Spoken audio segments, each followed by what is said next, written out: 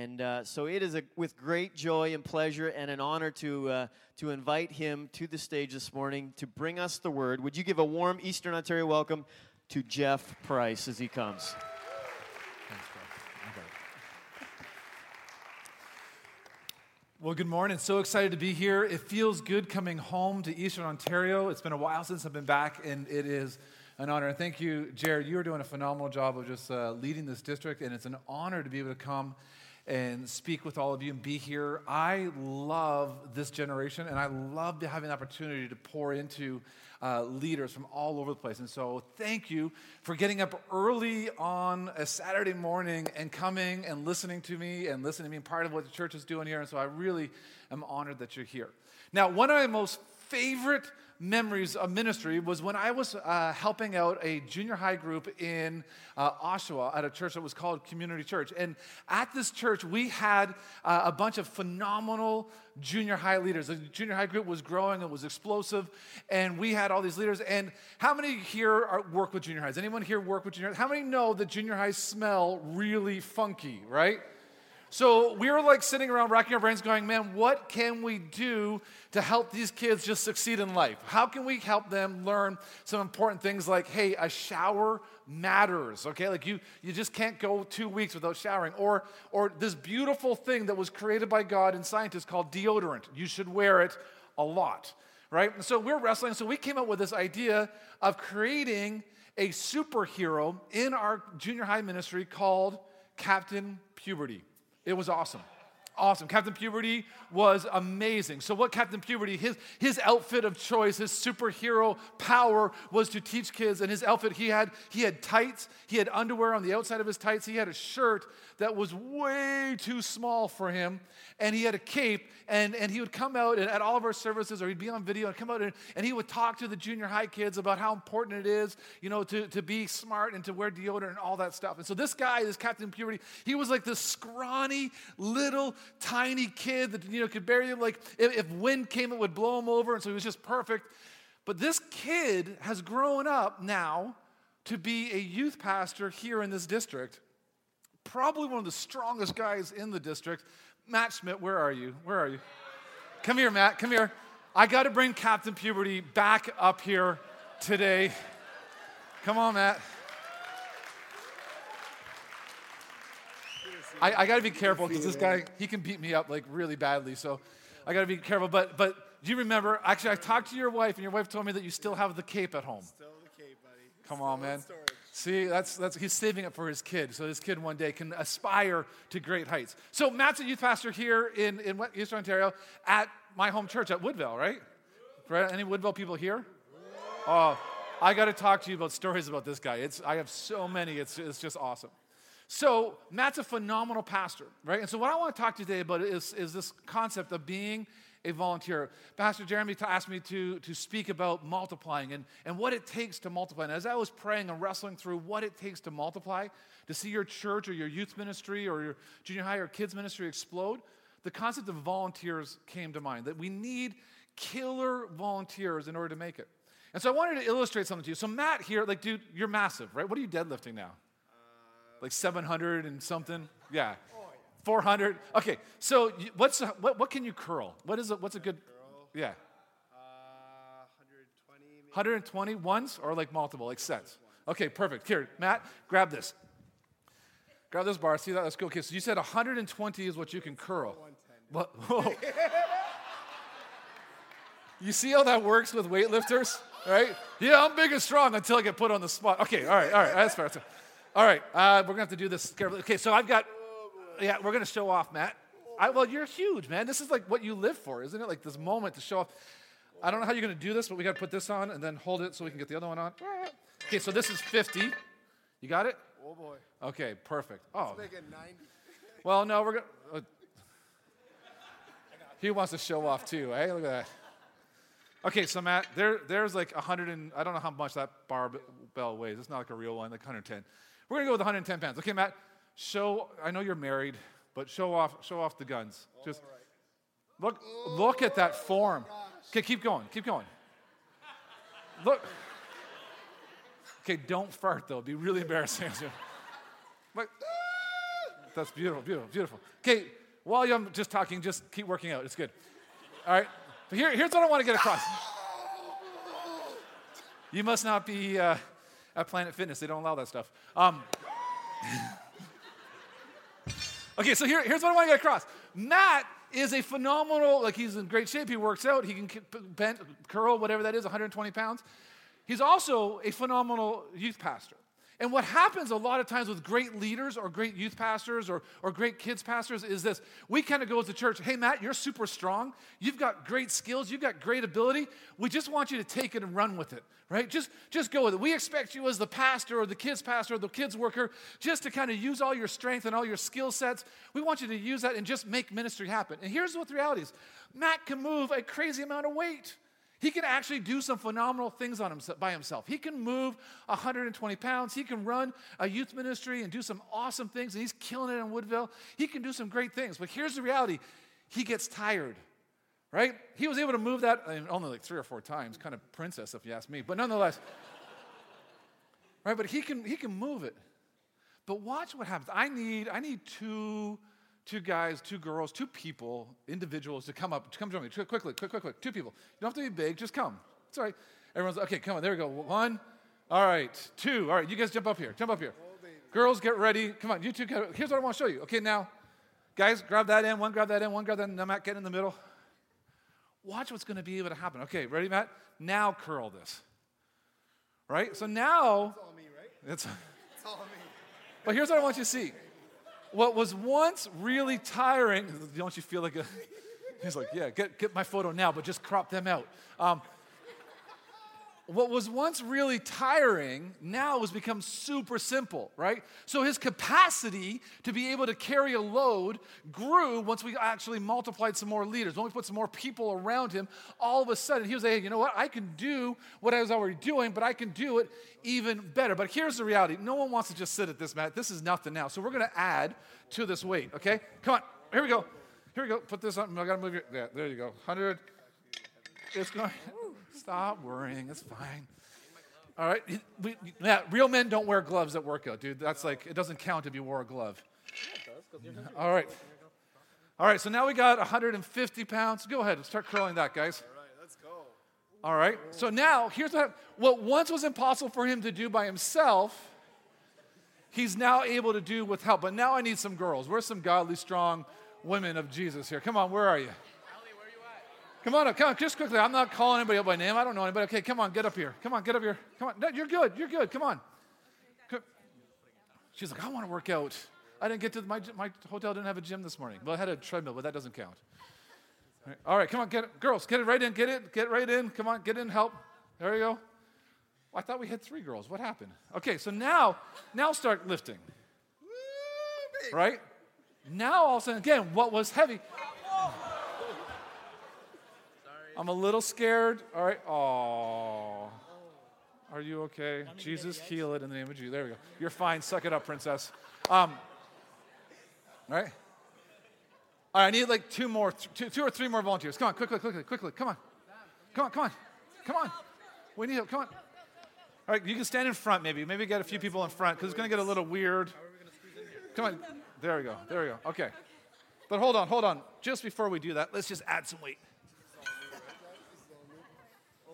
All right, we're going to go here. Slide her in. We'll slide. Whoa. So we're getting up to like over 200 pounds. Have you ever curled that yet? Never. No, whatever. I do every Monday. What do we got? Yeah, this is pretty cool. Okay, watch your hands, okay, sweetheart? Here we go. There we go. We're going to put the next one on. You got it. Hey, next one. There we go. 3 more, wow. Yeah, so, okay, we're over 200 pounds. Go ahead, guys. Lift it up. Come on, give them a big, huge round of applause. This is the time to get a picture. Look at that. Look at that. Just beautiful. All right. Okay, put it down. Don't drop it. I don't want to replace the... Okay, everyone but Matt gets to leave. High fives. Way to go. You guys look at that. You can tell your mom that you lifted 200 pounds today. You're a hero. All right, Matt, try and do it.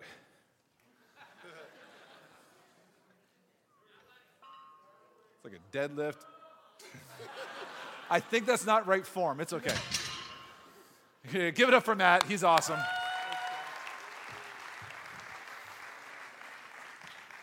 Here's what I wanted you to see this morning. It's simply this reality.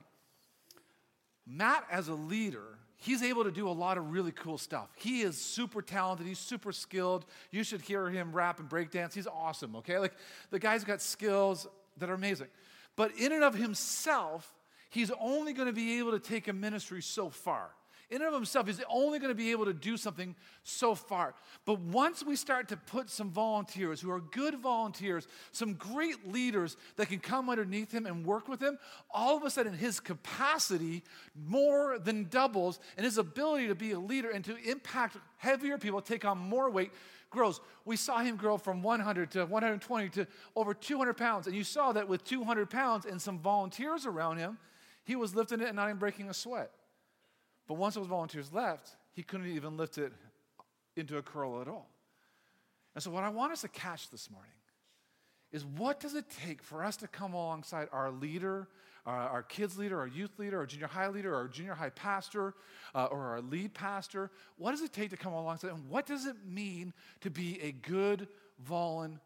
How do we do this? And so I wanted to hit a couple of key things that I've learned through my life of what it takes to be a killer volunteer. The first thing I've learned is this: is to be a killer volunteer, we need to have a passion for God. We got to have a passion for God. Because what I've learned is that a passion for God will take me further than I ever could have gone on my own. In fact, a passion for God will allow me to stay in a stale, dry environment where it feels like nobody cares what I'm doing, where it feels like no one loves me, where it feels like no one pays attention to me, where it feels like every kid that shows up on my youth night hates my guts. A passion for God will keep me moving forward, going, God, you're somehow in this. Your hand is somehow upon this because I love you, I love my people, and it's unstoppable. I want to tell you a story about when I was a youth pastor here in Eastern Ontario District. I was pastoring a place called Keswick, and we had this small little community, this small little church. And when I came in to be the youth pastor of this church, they had this youth ministry of about 11 kids, and it was 11 kids who were the angriest, meanest kids in the entire world. Okay, this is when like goth was just breaking out, and like the whole youth group had like white makeup with black lipsticks and all the dog chains and all that stuff around them. I'm like, oh, this is awesome, right? And one night, this family was new to our church, and this teenage girl came to our youth ministry, and she showed up. I'm like, yes, there was fresh blood. Anyone been there as youth pastor or youth leader? Like, a new person. This is like I've been praying for this for 6 months. This is awesome. I'm like so excited. Like swarm her. I'm like, you're the best person in the world. She's like, oh my gosh, stay away, creep. Like it's like awkward, right? Like I'm so excited. And this is what happens. My lovely, awesome youth ministry, they came alongside her and they said this: if you come back here again, we're going to beat you up because this is our group. I'm like, okay, so Great Commission, not doing too well. Not great. So what I did is my wife and I surrounded her and became friends with this girl. And we just prayed and loved Jesus. And amen, it was a hard go. But this girl fell in love with Jesus. And she had a passion for God that was unquenchable. So much so that when she was going into grade 9, she comes to me and she says, Jeff, I want to start a prayer meeting and a prayer thing in my school. I'm like, oh, that's so awesome. You're so cool. You're a grade 9 student going in, want to start this ministry. Here's what we'll do. We'll go, we'll meet with the principal, and we'll find some science room that's at the back of the school and hold that prayer meeting at some awkward time so that way you don't get embarrassed, because that's what we do with these things, right? We're like, okay, we're going to do it really, awkward spot, and you go and pray. She says, no, that's not what I want to do. I want to pray in my cafeteria at lunch.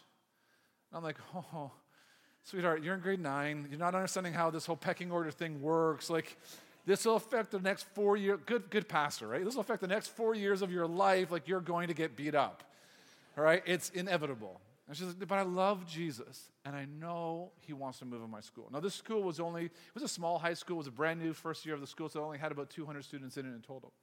And so the first day of school comes, and this girl walks in to her school, and she goes through all the awkward grade 9 things that happen in the morning, and then she gets to lunchtime, and she gets at lunch, and she stands up in her cafeteria, and she gets right up on top of the desk and goes, hey, can I get your attention?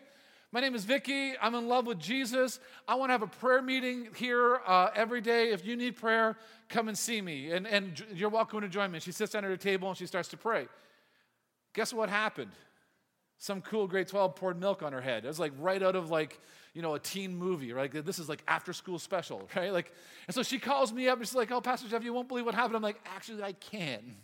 I knew this was going to take place. I'm like, okay, so do you want me to call the principal and work out a classroom? She's like, no, I know God wants to move. She had this passion for Jesus that he was going to do something amazing. And so the next day she comes and she does the same thing, and people are starting to think she's really weird, right? She's like, okay, don't talk to her. She's not getting a date to prom. Like, it's over, right?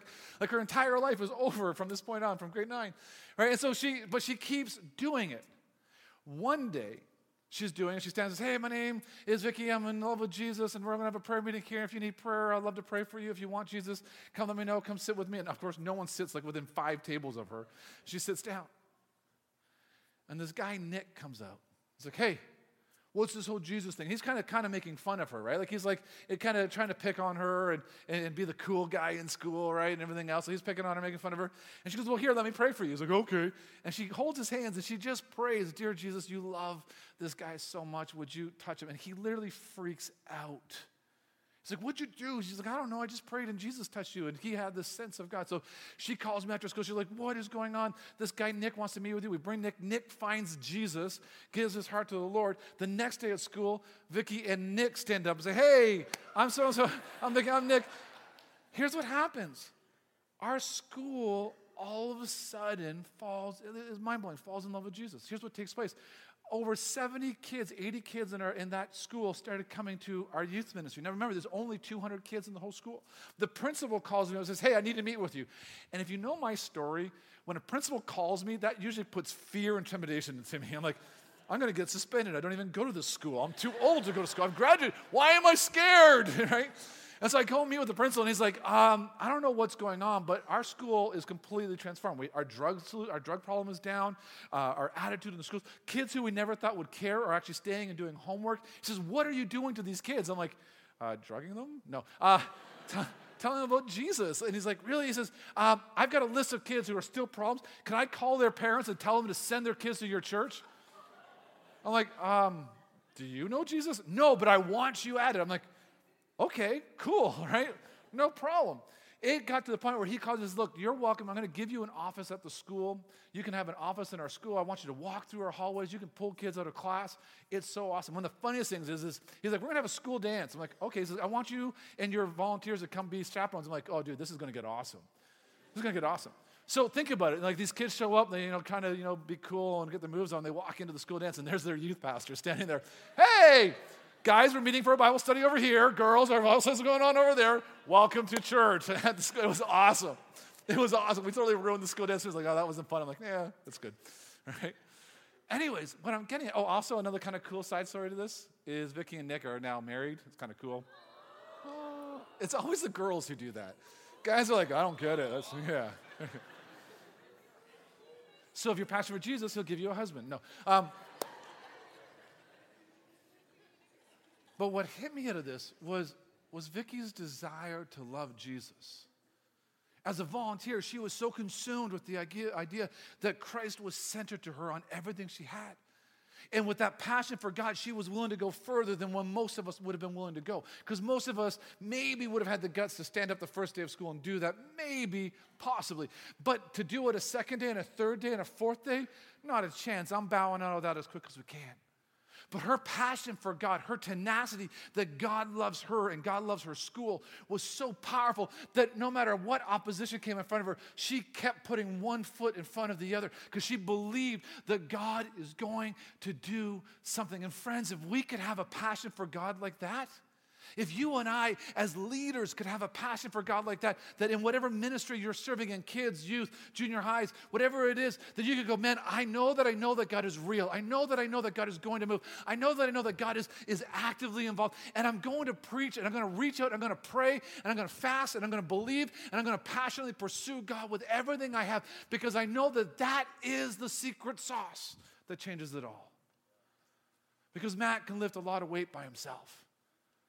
But man, if he had some passionate followers of Jesus standing around him, it becomes unstoppable. This movement that Christ started with just 12 disciples, and he lost one because he, did some stuff. But the rest of the 11 turned the entire world upside down. Come on, anyone here have a youth ministry of 11 and feels so depressed? Jesus turned the whole world upside down with just 11. Turned it upside down. Man, if we could start to believe like that, if we could start to be passionate pursuing God and chasing after him on our walk, where all of a sudden the Bible becomes not something we just read in order to make it through our discipleship class, because pastor's going to ask us, did you read your Bible? And we have to lie and say, yes. Right? Lying about Bible, anyways, that's fine. But But we actually could let it come alive inside of us and go, oh my goodness, this actually has application to me today in 2017 as a high school student or as a young adult. This actually has value of speaking into who I am and how to. You can imagine what would happen if we started to worship God like we passionately believed he could show up. Yeah, it's me and my junior high group, and there's 10 smelly kids who don't wear deodorant. But we're going to lift those arms anyways and believe God can heal us because he's real. He's real. He's real. I was on staff at a church that was like crazy. You ever been to those crazy churches like where like worship, you're like, I don't know what's going to happen in worship today. It's just crazy. Like it's like insane. Like we would be worshiping and I'd like have my arms up, my eyes closed. I'm worshiping and then I open my eyes and there's people doing cartwheels across the front of our stage. I'm like, what is going on here? One time I'm worshiping, I open my eyes and the worship leader's not on stage. I'm like, where is he? And all of a sudden he's up on the balcony dancing. I'm like, that is a crazy picture. Anyways, I'm like up on the balcony, like what? Crazy church. Like it was crazy. And people were jumping and dancing. And this is like in early 90s where it sounds like Enemy's Camp was still strong, you know, like the whole place was bouncing and like the foundations were shaking, right? It was crazy. And I brought a friend to church. I'm like, oh my gosh, I don't know what my friend's going to think. We are a bunch of weirdos, you know. We dance, we shout, we do all this stuff. We do cartwheels for Jesus. I didn't know that was a thing, right? But we're doing it. And I bring him, and this was his response. Man, your church is passionate. Man, you guys must really believe what you say you believe in order to act like that. And I thought, man, passion is attractional. When people passionately pursue God, something happens to those that are visitors. They're blown away with it because they're not used to seeing it outside of, you know, an Ottawa Senators game where the real winners are, or Toronto Maple Leafs where, you know, whatever. Won't talk about them. You know, but they're not used to seeing passion. They don't see it because today we're so consumed with being cool, right? We're so consumed with just not standing out.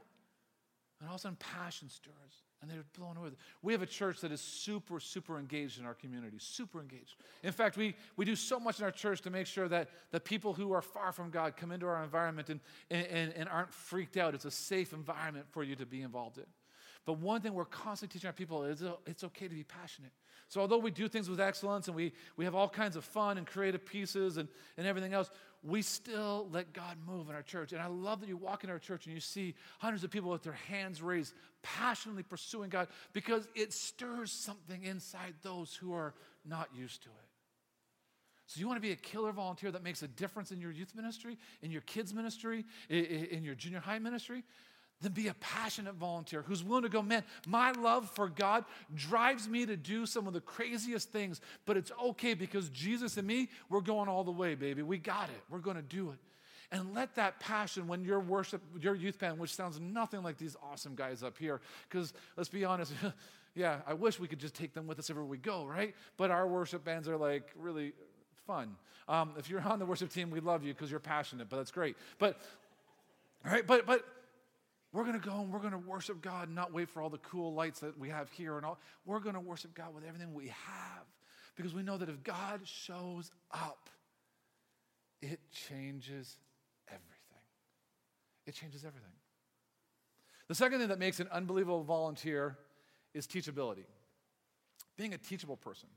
Now, I know that as, you know, you as young adults, you're like, oh man, we got it all figured out, or you're real. But I'll tell you, even as a 40-year-old man, this is something that I still have to wrestle with.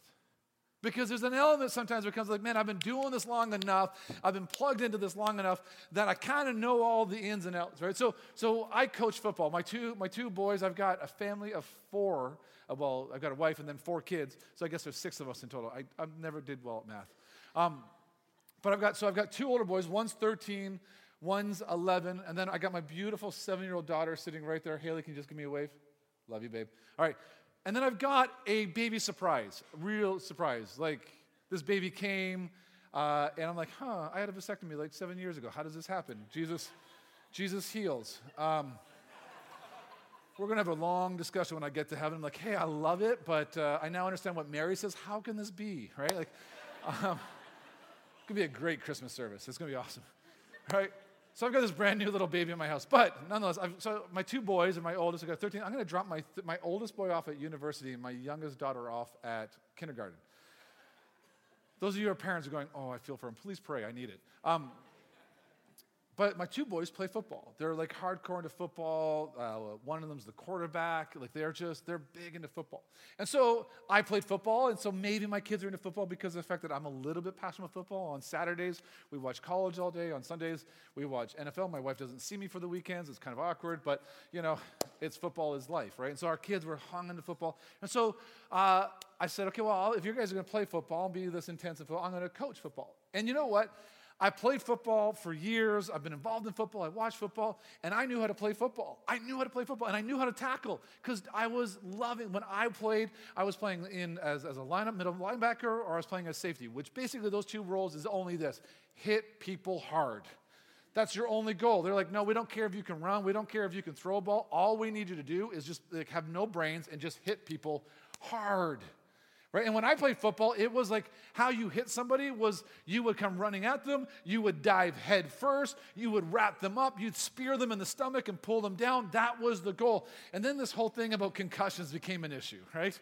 Like, oh, we've lost people, and it's not a good thing to knock kids out very often. I'm like, we used to brag about that, but that passion drives everything. And so when I started coaching football, they had to teach me how to do a tackle. I'm like, dude, I'm at that point 35 years old. I know how to hit somebody. I'm not dumb. No. You got to break down. You got to do this. And it took me forever to go, okay. But now to watch how those tackles are working, how they tackle now is one, safer, it's better, and it actually works a lot better because we used to miss tackles as we dive head first and the guy just kind of goes like that, and he's gone, right? Whereas now it's a whole new system. The reality is learning new things when you think you know all the answers is really, really hard. But I'll tell you, to be a killer volunteer, you have to be willing to learn all the time. In fact, one of the greatest ways you're going to grow as a leader and as a follower of Jesus Christ is not going to come by sitting under phenomenal preaching. It really isn't. It's not going to come by sitting in great worship services. It's not even going to come from moments like this weekend where you're going to get inundated with a gazillion and a half leadership principles and your brain's going to explode. By 5:30 tonight, you're like, I don't know what's going on. I'm just shaking from knowledge, right? Those are great. But you know where the greatest points of growth in your walk are going to be? Hanging out with your youth pastor or your youth leader or your senior pastor and having a relationship that's close enough where they can say, hey, you know what? There's some stuff going on in your life, and we got to work on that. And man, I don't know about you, but I hate those conversations. We used to call them, Chris is here, we used to call them come to Jesus meetings, right? I had to pull in some students and have to say, okay, we're going to have a come to Jesus meeting. This is a meeting where I love you enough that I'm going to leverage my relationship with you. And we're going to have a heart-to-heart conversation about some stuff that's going on in your life.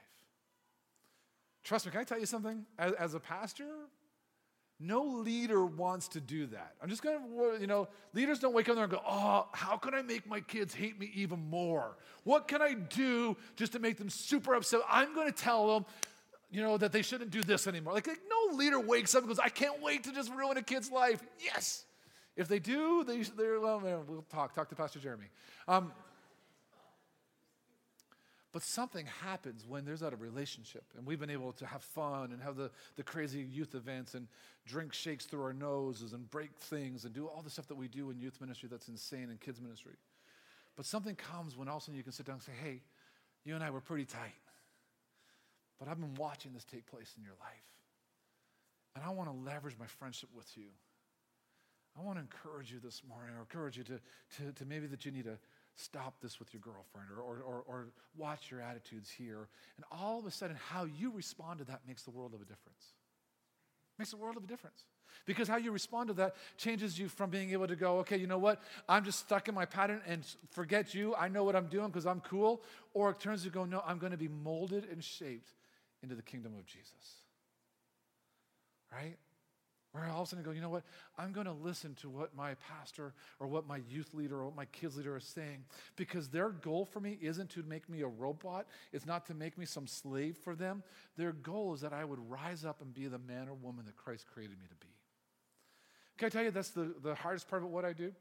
So I preach every single Sunday morning, and we've got this church that's exploding and growing, and it's a lot of fun, and we do like really stupid stuff in our church. Like I'm amazed every time we do stuff where I'm like, we have lip sync battles in our church like with adults. I'm like, how do you get away with this on Sunday morning with adult church? But we just have fun. We just do crazy stuff. But nothing's more valuable than when I sit down with some of the people in our church after I've built a long relationship. Say, hey man, I had one person in our church, and we went over to his house to hang out, a bunch of us, and we're hanging out, and he's like, oh, yeah, let's watch a movie. And we put on this movie, and it was like one of those like movies where like mom and dad wouldn't let you watch it kind of movies. You know what I'm saying? And I'm sitting there as the pastor, and I've got all of these people in my church there, and this guy who's a leader of our church is showing this movie. I'm like, oh my gosh, what do you do? What do you do? Okay, old school, I would have stood up, shut it off, cut the power to the house, and then had a repenting meeting and set something on fire. But what do? Right? But can I tell you how powerful it was when after that event, I just pulled him aside and we sat and had a coffee and we were chatting. I said, man, you know what? I'm really concerned. You watch this movie and it has all these kind of different scenes in it, and you felt comfortable with that. What scares me is if you're comfortable with that with me in the room, what are you comfortable with others? And we just had this heart-to-heart conversation, and through that revealed there were some other issues, and God totally had the opportunity to do this massive healing into this guy's life. And only empowered him to be an even better leader and make a larger difference in our community. And it's been awesome to watch him grow. But what it would have been so sad if he would have been turned and said, dude, forget that, man. I'm a 35-year-old man. Who are you to tell me what I can and can't watch? Right? I understand what I can. He could have, and he had every right to respond that way. But because he was teachable, because he was allowing the Holy Spirit to mold his life, and he didn't put up an attitude.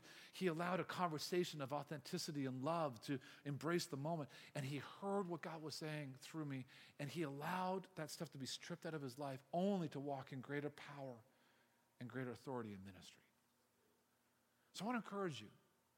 Would you allow yourself to be teachable? A great volunteer is a volunteer who's teachable, who is willing to go, you know what, pastor, know what, leader, I'm here to serve. I'm passionate for Jesus. He controls my life, and I want nothing more than to be the man or woman God created me to be, and I'm willing to sit through the come to Jesus meetings. I'm willing to sit through the hard conversations because I understand your heart is that I would walk deeper with you. And the last one of this is work ethic. A great volunteer has a great work ethic. I love working out. I've from that picture, I've lost over 70 pounds in the last year. It's been a phenomenal journey that I've been on. I can curl 200 pounds, no problem. Just joking. But one of the things I love about working out is it's exhausting. And when you're working out, one of the things you do with working out is you work out to the point of failure. You literally will work a muscle and you'll do your curls and you will go until you can't curl anymore. And then you have some friend who comes and puts 2 fingers on it and then they help you get it up the last little bit. And there's a lesson there that I've learned about the idea that, man, great leaders will work until the point of failure. Who will realize that, man, what I'm doing, I'm running a youth ministry, I'm running a kids ministry, I'm running a junior high ministry. And I'm not just building my own resume or getting my volunteer hours so I can get through high school. I'm not just doing this to pat myself on the back. What I'm doing is I'm changing the kingdom. I'm changing my city. I'm transforming my city for the kingdom of God. And they'll realize, man, I'm willing to give so much. I'm very busy. My staff is very busy. We work really hard. We work crazy hours because we're just seeing God do awesome things. And so I've got 4 kids, and constantly I'm like, oh man, I don't want to overextend. I don't want to be crazy. I want my kids to know that dad loves them first and everything else. But I sit with my kids all the time when I'm going away and speaking at stuff or doing things and I'm missing things. I sit with them. I talk about, hey, listen, I'm doing this because of the fact that we love Jesus. And we want to do everything we can where we can leave it on the field. I tell my boys, you know what, football? You know how you give everything you have? We just had our championship game, and my oldest son, it was in the championship for Ontario, and it was super exciting. And they went out and they got destroyed. Like, it was sad when you're watching 13-year-old boys just bawling and crying after a game because they gave. But what I love is, man, You gave everything. I said, dude, did you try your hardest on the field? He's like, yeah, Dad, I did everything, man. I ran hard. I did this. I said, is there anywhere where you think you could have given more? He's like, no, honestly. And he was exhausted. Like, he literally went to bed that day at like 4 o'clock. It was awesome. Like, let's do football every day. This is great. Can our baby do football? But anyways, all right, like we were like so pumped. This is so awesome, right? Because he gave everything he had. He left it on the field. Do you know what I was reading an amazing article about Super Bowl champions. And do you know that you would think after the Super Bowl, after you win the Super Bowl, you would think there'd be tons of partying going on in the room, in the change room. And this is what reporters, that's not the case. Super Bowl champions generally aren't super pumped after the Super Bowl. You know why? Because they're physically exhausted. Because they fought so hard to win the Super Bowl. Because they gave every ounce of energy they had to put it into winning the game. And I thought it was really, really cool idea that one of the coaches said, look, if my team is celebrating, it means they should have played harder. They could have played harder. I thought, man, I want to realize that as cool as that is to win a trophy and a couple $1 million, God, I want to do that for you. I want to give you my all. I want to leave it on the field. I want to, at the end of a youth night or a junior high night or a kids night, to go, man, there's nothing I could have done better. Yeah, I could grow, I could learn new things, I could be teachable, but God, with the resources I had, I gave it everything I possibly could. I gave it everything I could. Because here's the difference between me and a football player is that lives are hanging in the balance of what I'm doing. Lives are hanging in the balance. And so for us, when I used to be a youth pastor at this church in Brampton, and we had this crazy youth ministry, it took us 4 hours a night to set up our youth room. 4 hours. It was insane. We'd come in and we'd put all these lights and the stuff. It was just crazy stuff. But 4 hours, and we did it all in the back of volunteers who came in and made it happen. We had, just to run our youth ministry, we had a leadership team of 95 students in leadership just to run youth on a Wednesday night because we just put everything we had into that event. On a Sunday morning, I bet you your church, there is tons of people that it takes to make your church run. In a church like this, there's literally hundreds of people it takes to make it happen. Because we know that if we put our work in it, if we put work ethic to it, if we do the best that we possibly can, then we can see God do something. I don't want to be one of those leaders who just kind of shows us, well, you know what, I didn't prepare, I didn't put anything together, but I trust in the Holy Spirit and He'll just anoint me and He'll just do it. How many of you, don't put your hand up, sat underneath leaders like that and you're like, this is the most boringest, horrible teaching I've ever sat in? Don't say now. Right? But rather, I put energy and work into it. We teach our volunteers at our place that, look, Jesus or God actually says that the quality of the offering you bring matters. Cain and Abel, remember that story? One died. Why? Because the offering he brought wasn't done with excellence. Think about that for a second. One cost, the other one did just the leftovers, and he brought it and wasn't done with excellence. God is very particular in Malachi about bringing your best to the table. And here's the reality. Christ has changed my entire life. He's radically transformed who I am. He deserves everything. The only reason I am who I am is because of Jesus Christ. So I don't want to bring him my leftovers. I want to give him my best. And I bring my excellence to the table as an offering to the Lord. Say, God, now with this, with my best, will you take this and will you bless it and give me my city? Will you bless it and give me my city? So this plays out in coming in early and setting up chairs. This plays out in staying. I love my staff and my team that I work with because they're crazy.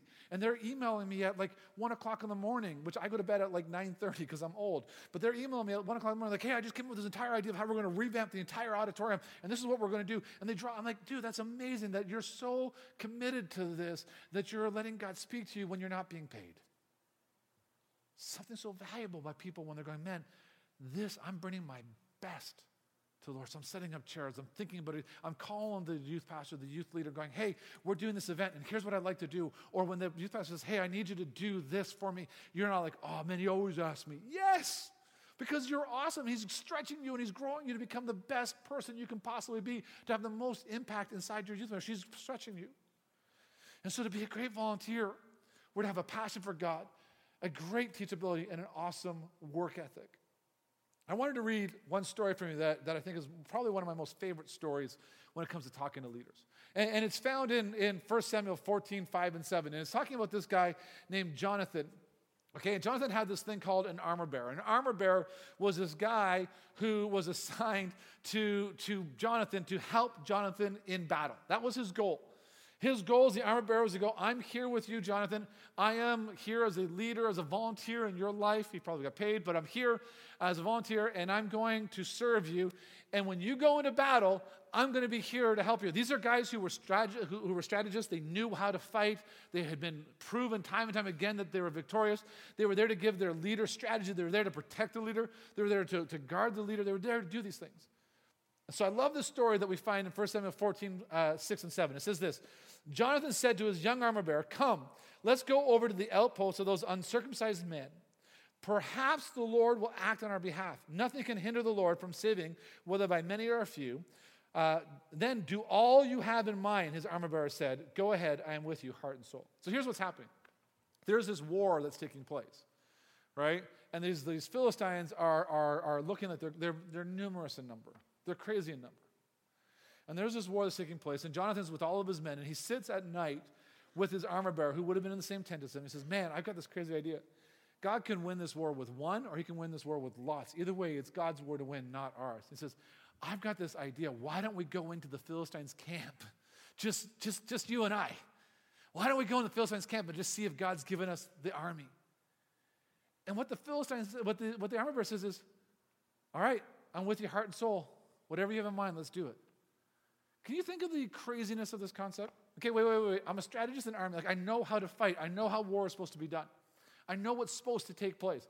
What we should do is we should go talk to the king. We should lay out a really good strategy. We should get everybody together. We should then march on them and here's what we should do. But that's not what he says.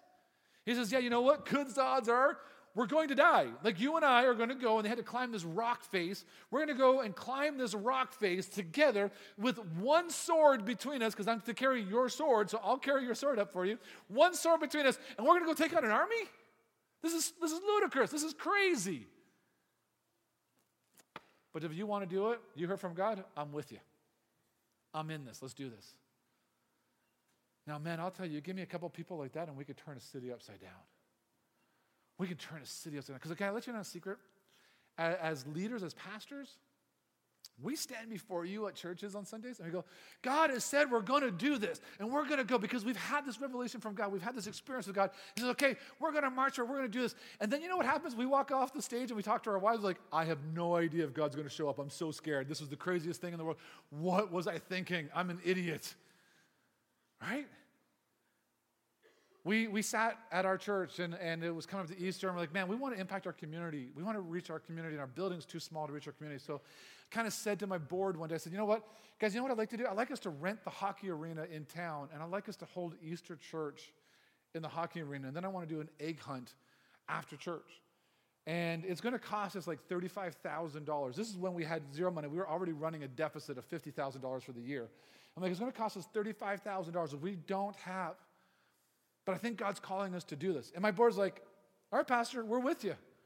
Right? I'm like, awesome. I'm like, yes. And then I went to my wife and I cried for 3 months. I'm like, what are we going to do? I have no money. How are we going to do this? This is insane. And so we still kept going forward. And God started bringing in money, started doing all it. People bought into the vision. We then set up. Now, this is in a city of 40,000. No band is ever coming to our city. Like, we are just not on any big band stop, okay? Like, it's not happening. So our city's like, well, we've never had a band in an auditorium before, so they had to melt the ice, they had to do all this stuff. They didn't have the power, so we had to have an electrician come in and put in all the power so that we could have a church service in here. They're like, this is crazy. We've never seen this before. Nothing like this. We spent tons of money. We had the stage and the band and all this crazy stuff. And then it was Easter, and we're going to have this big, huge, Easter egg hunt after church, and it's snowing. I'm like, how in the world, Jesus, aren't we on the same page? Don't we work together? Like, shouldn't you make the weather nice because it's Easter and I'm trying to reach people for you? What are you doing? Right? And I remember sitting there going, okay, I've spoken with faith. I've proclaimed God is going to move. God's going to move in our city. He's going to do awesome things. And our little church of 200 people have taken on an arena concept. How does this happen? And I remember Sunday morning at 5 to 10 going, there is literally my 100 volunteers and 50 more people in here. I'm dead. And then all of a sudden, somehow, in some ways, like God was just trying to test me, and it started to flood in, and we packed the entire arena out, and we preached Jesus to 1,500 people in one service, which to you and your church is like, oh, that's nothing. To us, at 200 people, are like, oh my goodness, this is crazy. This is a huge amount of our city. It was awesome. Then we had 3,000 people show up to our Easter egg hunt. 3,000. It was insane. So in one day, our little church in a city of 40,000 people had 4,500 people hear the gospel. That's 10% of our city heard about Jesus in one day. And it was so crazy that the city said, this is the best Easter egg hunt we've ever seen in the city. Why don't we just pay for it next year and we'll just cover all your expenses and we'll just do it as a citywide. Pretty awesome. But none of that would have happened if my volunteers around me used logic. Right? It wouldn't have happened. Because they would have said, Pastor, you don't have enough money. Pastor, our church is only 200 people. We're not going to pack an auditorium. It's just not going to happen. We can't take over a hockey rink. There's no chance. Pastor, there's just no way we can get enough people to pack all those eggs and do all. It's not going to work. It's just not. Logic said this was a dumb idea. But faith said, I've heard from God. We're marching forward. And my volunteers chose to trust that. They chose to say, like Jonathan's armor bearer, yeah, we're probably going to die, but I'm with your heart and soul. Let's go for it. I wonder if this room, if we can have some volunteers who are willing to step up to the plate like that, who would be willing to assist their leaders, who would be self-starters, who would stand and say, you know what, I'm going to do this. We're going to move forward. We're going to make this happen. I'm going to pick stuff up, who would be willing to listen to orders and follow them immediately, who would be willing to stand behind their leader. The second last point I have here is I want to say is volunteers, key volunteers that will change the world would be volunteers who protect their leaders. Because here's what happens. This is just the reality. You know this. As you rise up as a volunteer and you're doing more and more things and taking on more responsibility and God's blessing you and what you're serving in, you and your leader are going to become close.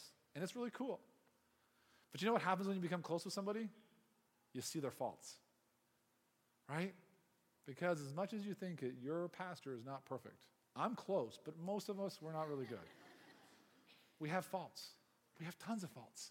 I'm a broken individual who's saved by the grace of God, who God continually redeems my life, and I don't deserve it at all. I am a broken person. As you get closer to your leader, you're going to realize, hey, you know what? They have faults. They have an attitude that they shouldn't have, or they do things that they shouldn't do, or whatever else. And as a leader, you have an option. You can either expose that fault. I used to call it, exposing the crack, but that got a little awkward. Right? You can either expose that fault or you can cover it. You have the choice. And if you cover that fault and you go, you know what, yeah, my leader's just a human just like me, and he is or she has issues and she needs to be touched by God, but I'm going to serve either way. Or you can expose it and make a big deal of it. And I've seen phenomenal ministries shattered, because people wanted things their own ways and used their leaders' faults. Now, I'm not talking massive sin. There's massive sin that gets exposed, but I'm talking just, life. And they use those things to take people out. In fact, we have a church in our city that right now is going through a horrible split and looking like they're going to close the doors just because of personality issues, not because of Jesus issues. Because they got hung up on their style and what they wanted, rather than being hung up on who Jesus was and what Jesus was doing.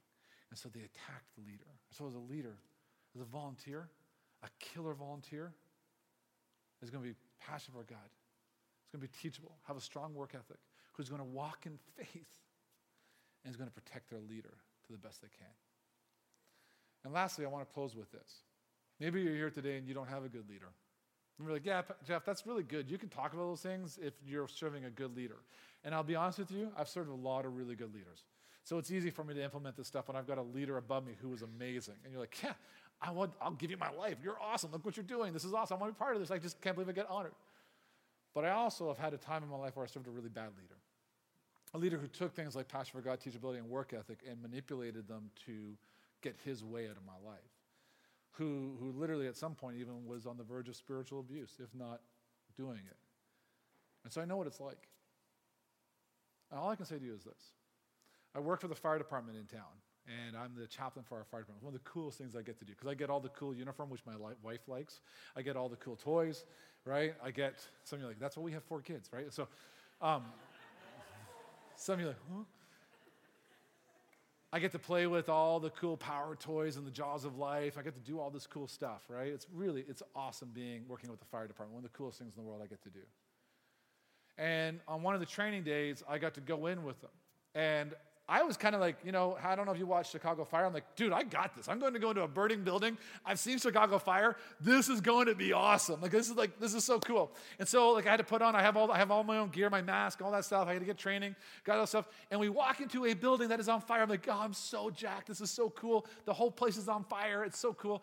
And I walk in, and so I'm walking, and what you have to do when you're walking into a building like this, you have a partner that you're with, right? And you actually have to be in arm's reach of the partner at all times, right? Which they're telling us. I'm like, yeah, okay. And so you've got this mask that's around you. You've got all this heavy equipment, and you walk into this fire building. And what hit me, I wasn't prepared for. Because on Chicago Fire, they run around without masks on. You can see their whole face. You can see their bodies. And I walk into this room that's on fire, and it went from pure daylight to pitch black. I could barely see the end of my hand. And honestly, I'm not a claustrophobic guy. I love adventure. And all of a sudden, as I'm standing in the middle of this room following my partner, he all of a sudden goes out of sight. And for a second, a moment, which felt like eternity, I was all alone. And all of a sudden, it got really scary where I'm going, it is completely pitch black. I cannot see beyond my hand. I don't know what's around me. There's fire in this building, and I'm going to die. That's what's going through my head right now. I'm like, great, my first time in a burning building, and they're going to have to call Mayday, and they're going to have to drag me out and do CPR on me. This is so embarrassing, right? And I'm scared. And all of a sudden, comes this guy who's wearing a white hat, comes walking back into my provincial, grabs my hand, says, you okay? And grabs me and walks with me. And so what I can tell you, what I learned from that experience is that to me it was so similar to Jesus. Because when we're sitting underneath a leader who's not a good leader, we can feel like we're all alone, and we can feel like death is imminent, and we can feel like we have nothing. We followed a guy in that we were supposed to be trusting, and he left us alone in the dark. But Jesus will always reach into those moments and say, are you okay? Come follow me. And if you will place your trust in Jesus and not in man, God will never leave you alone. Let's stand all across this place.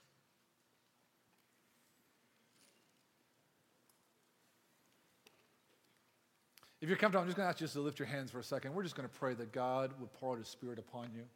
Thank you for the opportunity to be able to speak to you. I'm so honored to have this moment. I look forward to the workshop I do next. But God, I pray right now that you would just fill these leaders with your Spirit.